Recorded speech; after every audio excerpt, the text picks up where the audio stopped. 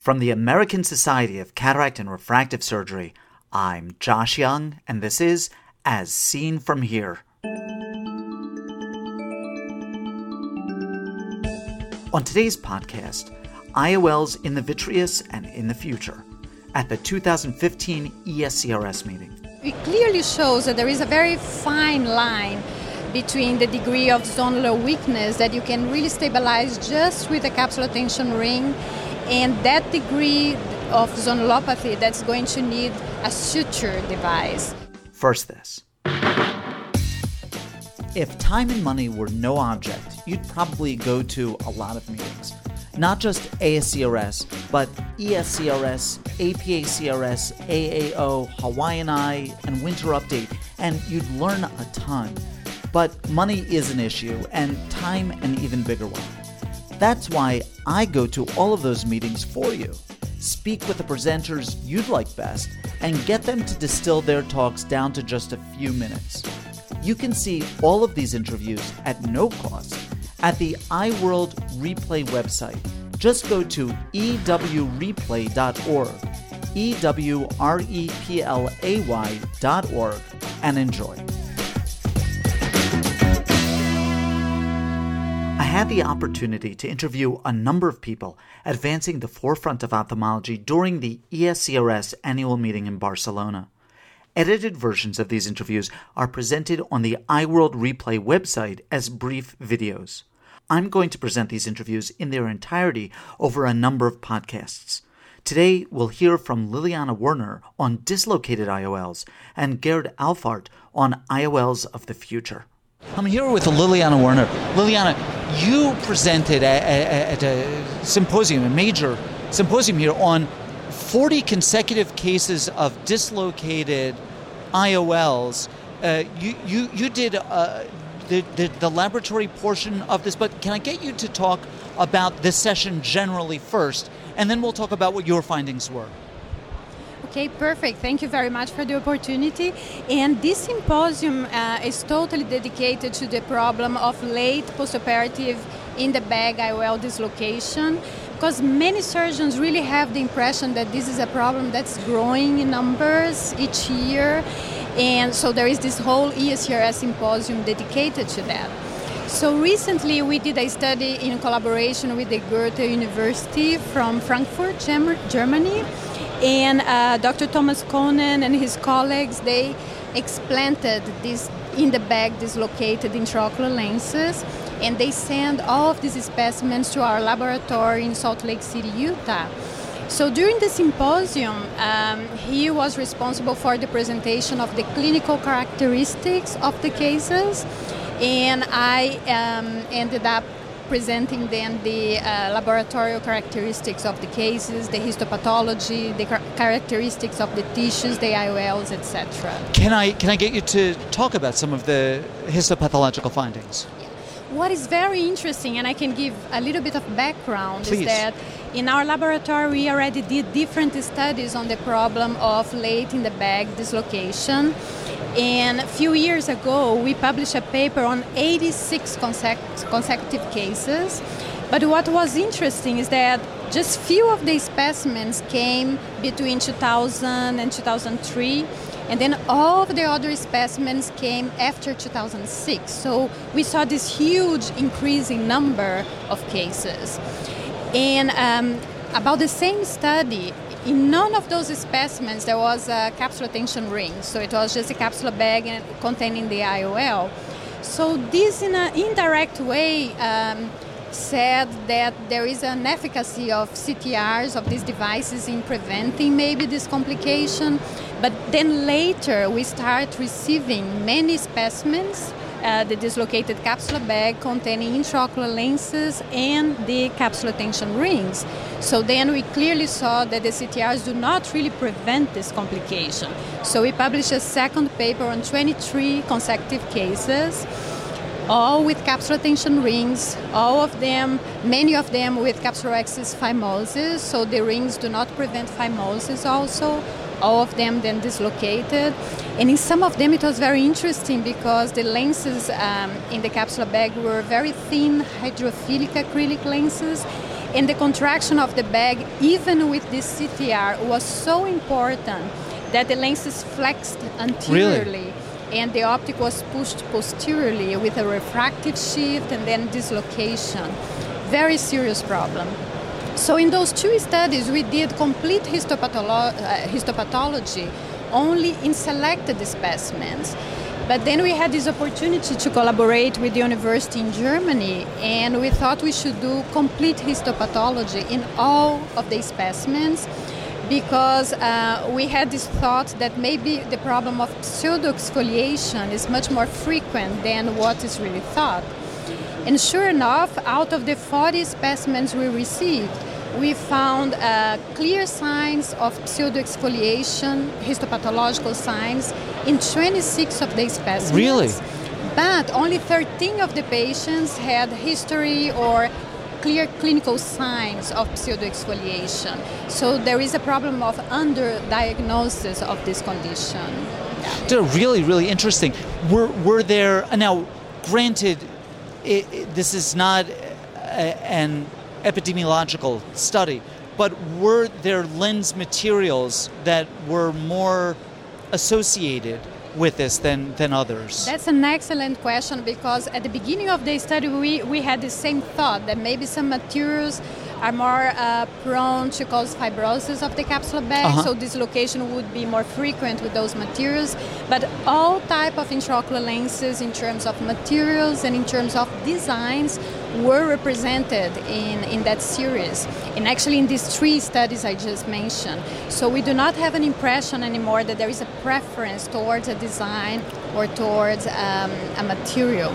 What we did note, though, is that all the cases we had, like flexing, anterior flexing of the haptics of the lenses, these were very thin hydrophilic acrylic lenses. Oh, really, really, really interesting stuff. Is there anything that I might do differently in the way that I do surgery? And I'm particularly thinking about the indications that I may have for using capsular tension rings. And that's why these studies are being so helpful, because it clearly shows that there is a very fine line between the degree of zonular weakness that you can really stabilize just with a capsular tension ring, and that degree of zonulopathy that's going to need a suture device. So that's why we keep collecting this data, because this will help us answer this question. This is just wonderful, wonderful stuff.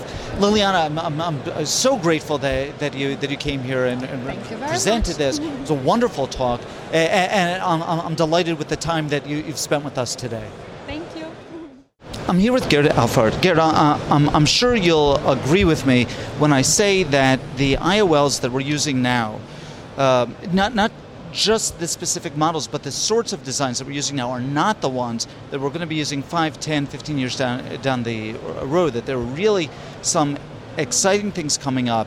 And the broadest category of the exciting things are what we term truly accommodating IOLs. Now, before we talk about what the sorts of lenses are that are in development, let me ask you just briefly to define what the difference is between a truly accommodating IOL and the presbyopia correcting IOLs that we have available now.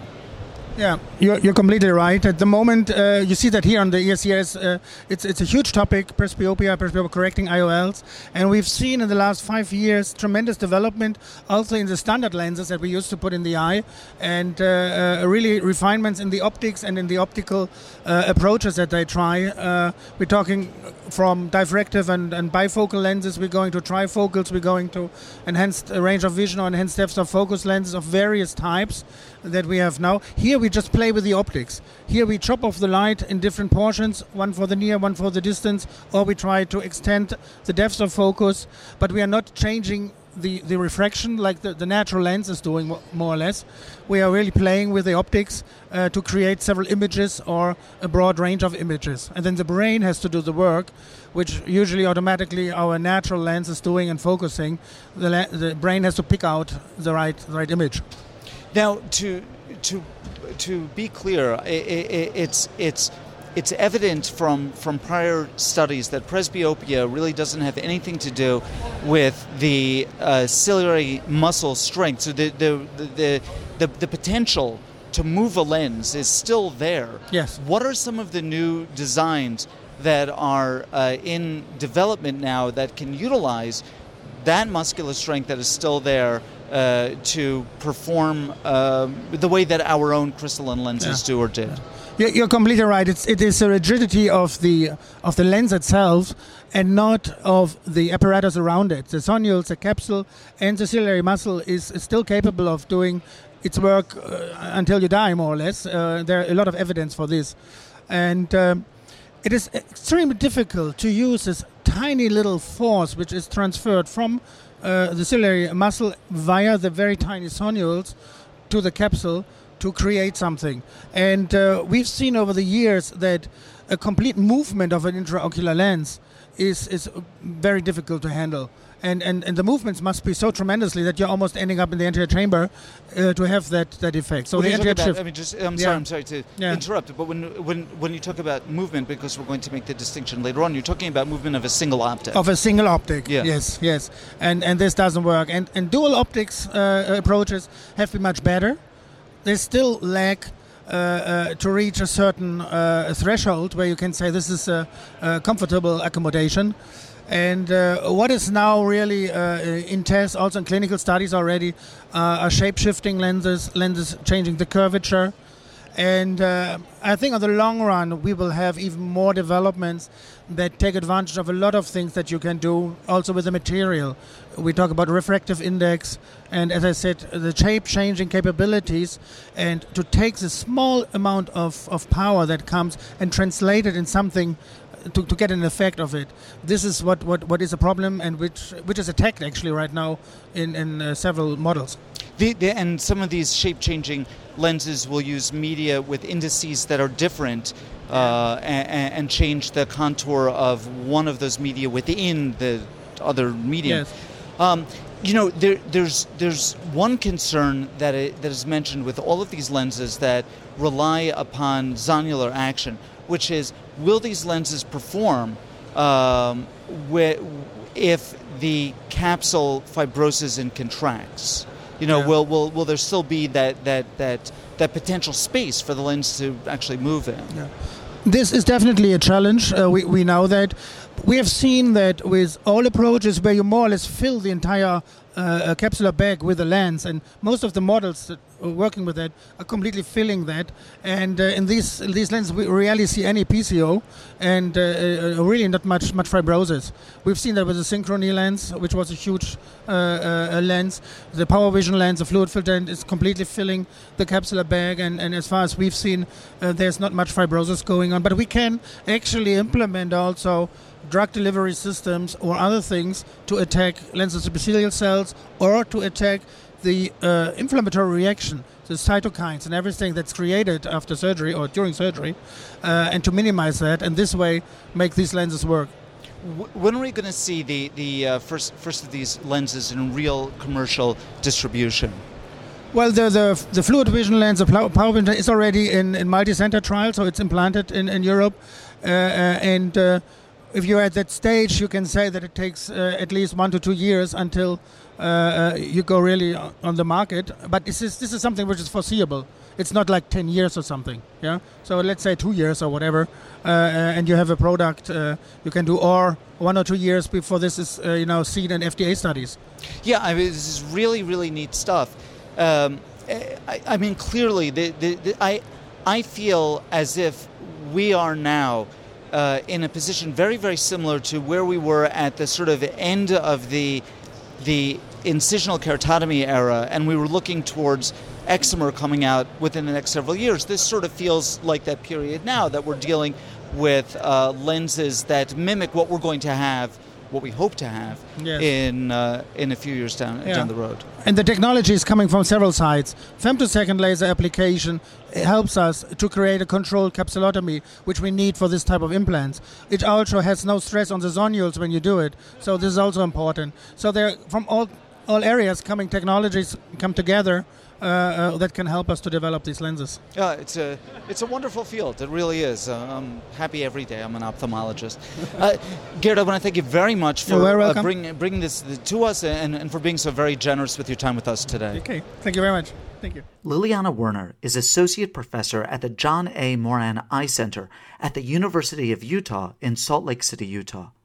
Gerd Auffarth is Chairman of the Department of Ophthalmology at the University of Heidelberg in Heidelberg, Germany. Ask questions of Dr. Werner, Dr. Auffarth, or any of our previous guests, or make a comment about any of the topics we've discussed. These interviews are meant to be the start of a conversation in which you participate. Write to me with your questions or comments at josh@iworld.org. As Seen From Here is a production of the American Society of Cataract and Refractive Surgery. Be a part of the next podcast. I'm Josh Young.